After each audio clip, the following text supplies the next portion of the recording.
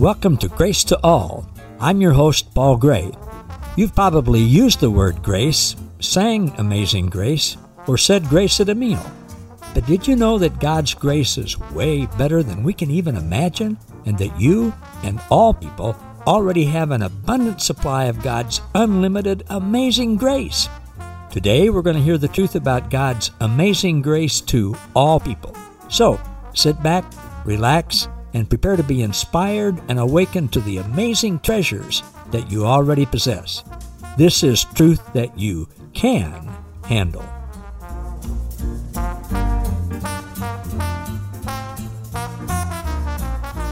Hey everybody, welcome back to another edition of Grace to All with Paul Gray. And for the second week in a row, I've got my good friend Mike Ruff with us. And I won't give you his introduction again, but just say, Mike, welcome and thanks for being back. Well, thanks, Paul. I had fun last week, and I know I'm going to have fun this week. I mean, obviously, people like to talk about themselves, and I'm no exception. Well, me either. And gosh, I love hearing about you because we have a lot of things in common. I want to pick up on something that you said last week, and it has no theological implication at all. It just what came to my mind. You talked about growing up in an Armenian church where you thought you could be in and out, have your salvation, lose it, and that kind of stuff. And you mentioned you were one way in church, and then when you were out on the road and selling, you were a little different. And it reminded me of the church that I grew up in. It was an Armenian church and the same doctrine. And my dad was an elder in that church and, a prominent guy in the church. And I don't know if this was a written doctrine or if they had to sign a statement, but my dad didn't drink. And, we never had alcohol in our house. Now, my mom's dad, their family was German, and he made wine. And when we went out to their house out in the country, which was about 20 miles away, he always gave us some wine, and it was really strong wine.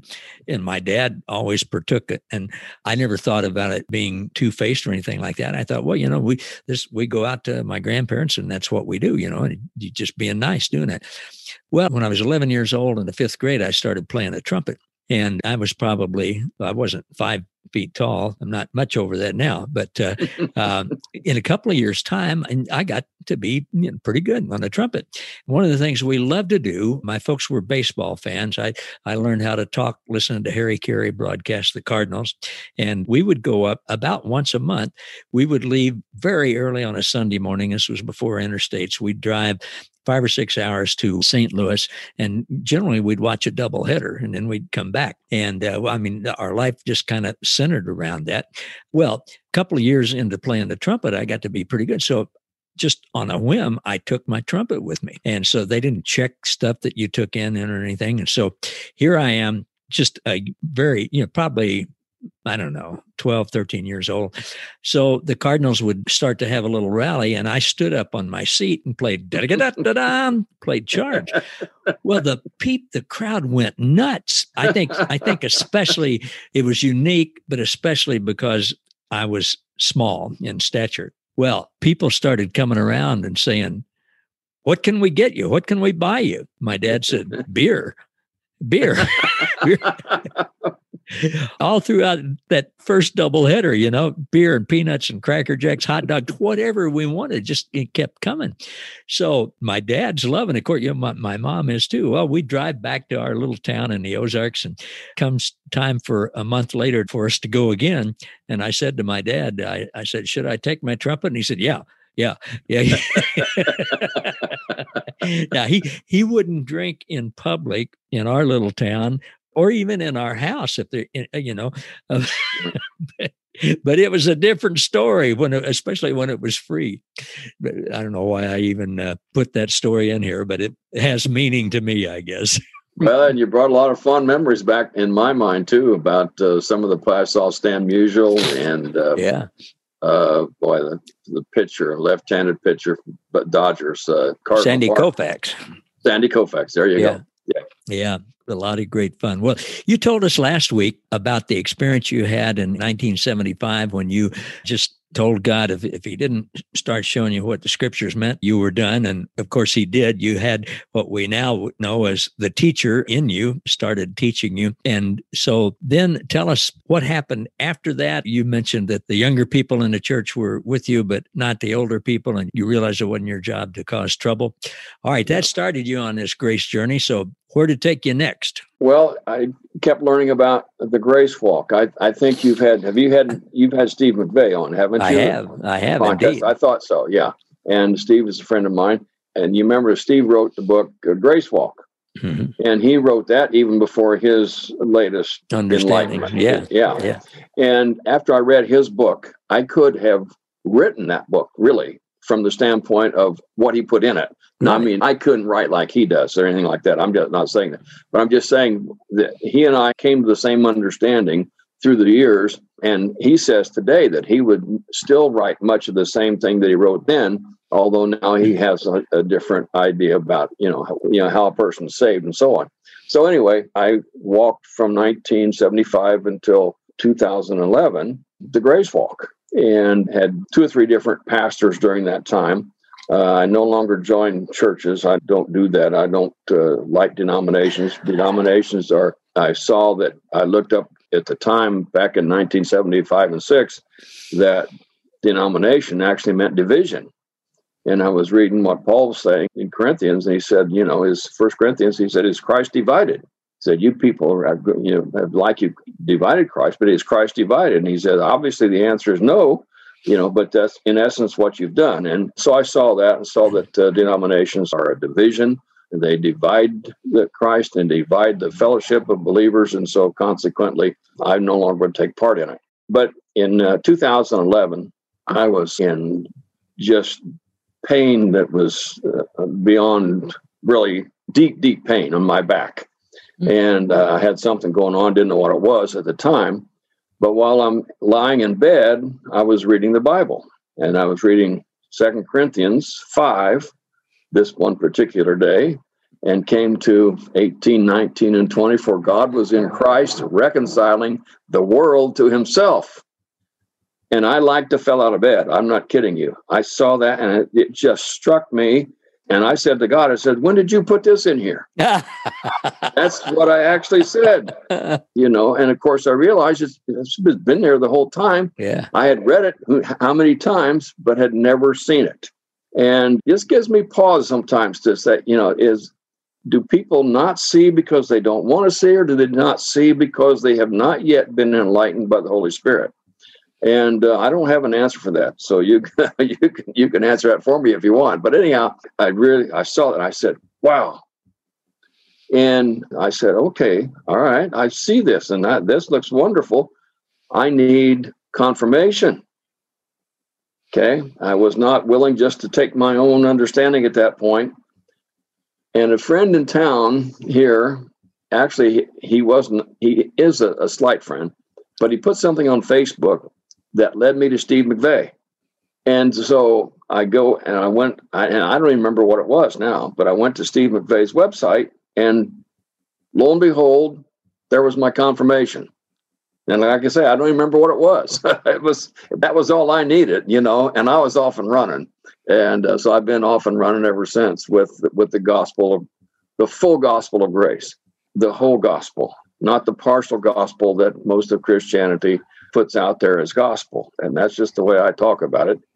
And like Michael Brown's book, Hyper Grace, I said, wow, that's wonderful. He's put a great name on it, because that's exactly what, Paul says, where sin abounds, grace abounds all the more. Yeah. Much, much more. Hyper, and he uses the word huper right there, which is hyper. Yeah, exactly. And so I was off and running, and I said, wow. And my whole, just everything changed. And love began to flow into me when I saw that God had done everything for all of us, for the whole human race. And there was nothing he held back from us. And like I said, I was off and running. And of course, that love, and what I've discovered was that I no longer tried to love, because I no longer tried to get God to love me, because I knew he loved me with his whole being. We look at love the Lord your God with all your heart, mind, soul, and strength. Mm-hmm. And we think God says for us to do that, but he doesn't. But he does. That's where he has loved us with his whole being. And he loves me with the whole cosmos, everything. And so that's pouring into me. And when it pours into you like that, like a flood, there's no place for it to go. You can't hold it. You cannot hold it in. And so it began to flow out towards everybody else. And I began to see the whole world as being my brother and sisters, everybody. And that's where I've been ever since. And like I say, I've lost a few more friends. I lost some when I went to Grace, but I lost a lot more when I went to Hyper Grace. And thanks, Michael Brown, if you ever hear this. Thanks for that. I love that term. I really do. You know, he meant it as a derision, but one of these days he'll see it and he'll recognize it. He will. And that's our undying hope. And I think it's a solid hope that everybody will come to see that, of course. And I was just listening to, so many things came to mind when you were saying that, Mike. I was listening to Steve McVey this morning, and he was talking about how we don't have love to give until we've experienced that love. Right. And boy, I can certainly relate to that. If you're trying to love, give it up. Yeah. If you don't love just out of the love that is pouring into you, if you don't recognize God is, trying to love is just a human endeavor. And that's just human works, which, have been burned up or going to burn up, because being loving to people is better than being hateful. But I'm saying, but if you're trying to love in order to, make God happy or anything else, you're just doing it for all the wrong reason. Yeah. And if you don't love naturally, then you just haven't yet seen the truth. I agree wholeheartedly. And so 2011 was when I first met Steve McVey, well, give or take a year, I guess. And he certainly changed my life. And I kind of went through this journey with him when he was seeing, really coming into a full understanding of it. He's influenced you and me and so many other people, and still is, and is a real blessing to all of us. And one of the things that you mentioned before, you asked God, when did he put that verse in 2 Corinthians 5:18? When I really started following, I use that term, following Christ in the early 1980s, I had a mentor, a wonderful guy who was a navigator, and I spent Tuesday mornings with him for about 20 years, I guess. And they were really into scripture memory, and not just verses, but chapters, and well, that's what I did, and the first chapter that they ever had me memorize was Romans 6, and I had no clue what it meant. Not a clue, not even close. And I knew it. I knew at the time, I can stand up and quote this in front of the church, which I did. And I thought, it's gobbledygook. But, I didn't tell people that because I thought they were all smarter than I was, and they all knew what it meant. And I wasn't about to admit I didn't know what it meant,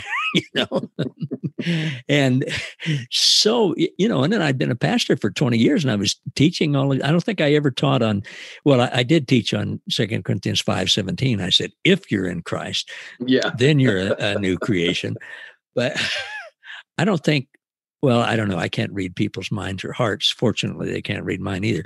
But I don't think I intentionally didn't want to know the truth. I think I was around people, Mike, that I respected, that had letters after their name, that had a history of integrity. And they said, this is what this meant. And I was just gullible. I respected them, so I didn't challenge it. I remember this one particular fella. I would have problems in relationships or in business. I was in business at the time, or different things. And I would go to him and I would say, well, I'm having this problem, help me with this. And he would quote a Bible verse. Every time he would quote a Bible verse. And I couldn't see the link between them. And so initially I would say, all right, well, explain me what that means. And he would explain something and it still didn't connect, but I had so much respect for him, I lied and I said, oh yeah, I get it. Finally, I quit asking him. Or for a while I would ask him and he'd quote a Bible verse and I'd say, oh yeah, well, thanks. Well, now I get it. I've quit, I gave up on that. By the way, is that the fellow I met? No. No, not okay. No. The guy I'm talking about passed away a few years ago, No, the fellow you met, I'll mention his name. A lot of our viewers know him, Gene Fritzl. Love that guy. I love that guy. Oh, me too. I was with him yesterday afternoon. He's the one who first started mentioning to me, Christ in you, the hope of glory. And again, I didn't know what that meant. I didn't tell him I didn't know because I'd had experience by then. I'm not going to admit my stupidity. But he hung with me as he has lots of other people. And he, unlike you leaving churches and me having people leave my church, he and his wife, and they're the salt of the earth. They were expunged. They had, and I think 3 different times, they had people write them off the rolls, take them off the rolls and publicly say, because they were saying that God loved people that their particular church didn't think God loved. And that's just a hard thing. There's no getting around it. Fortunately, I've had, and like you said, your friend Bill calling you, I've had people who've come back to me now and said, in essence, apologize. I said, no apology needed, but they've said, we just didn't get it. And we're so sorry that we left, that we said the things that we did. And that will happen to everybody. That phrase in Philippians 2, every knee will bow and every tongue will confess. I'm sure you know this, Mike, but the word is will gladly confess. It's not a forced thing at all. They will gladly confess. And I know that you have, since you're retired, you have a little more time on your hands than you did before. We didn't even get to what we were going to talk about in this episode. Is it okay with you if we wrap this up and do one more? Sure. I love this. Well, me too. Well, Mike Ruff, thank you again for being with us. Tell people once again how they can connect with you. Well, my email is Mike Ruff, ROUGH at Comcast.net. And everybody else in the world has it because I get 200 or 300 emails a day. So anyway, that's one way you can see and visit our fellowship group. It's called Lawless Grace Fellowship. That's law-less. Not that we're lawless and go do anything. It's just, but we're free from the law. That's what it is from Mosaic law, and you can go to. But it's easier to find it under Mike Ruff on YouTube, and then we have a website for our radio broadcast, which is www.conversationsinchrist.com. That's conversationsinchrist.com. And we get on there and my buddy Bill Rose and I chat, and we have a good time. So that's how you can get a hold of me if you want to. I'm a guy with no letters, no bona fides. I'm just a plain old guy, but I love the Lord and He loves me. A plain old good guy. I would about add. That. Yeah. I don't claim that. I do in my new creation. I know that I'm perfect in my new creation, same as you and everybody else. But it's nothing that I have done. Let's put it that way. Yeah, me too. Well, Mike, thanks again for being with us. We'll do another interview that people will hear a week later. We'll be wearing the same shirts unless you change real quickly.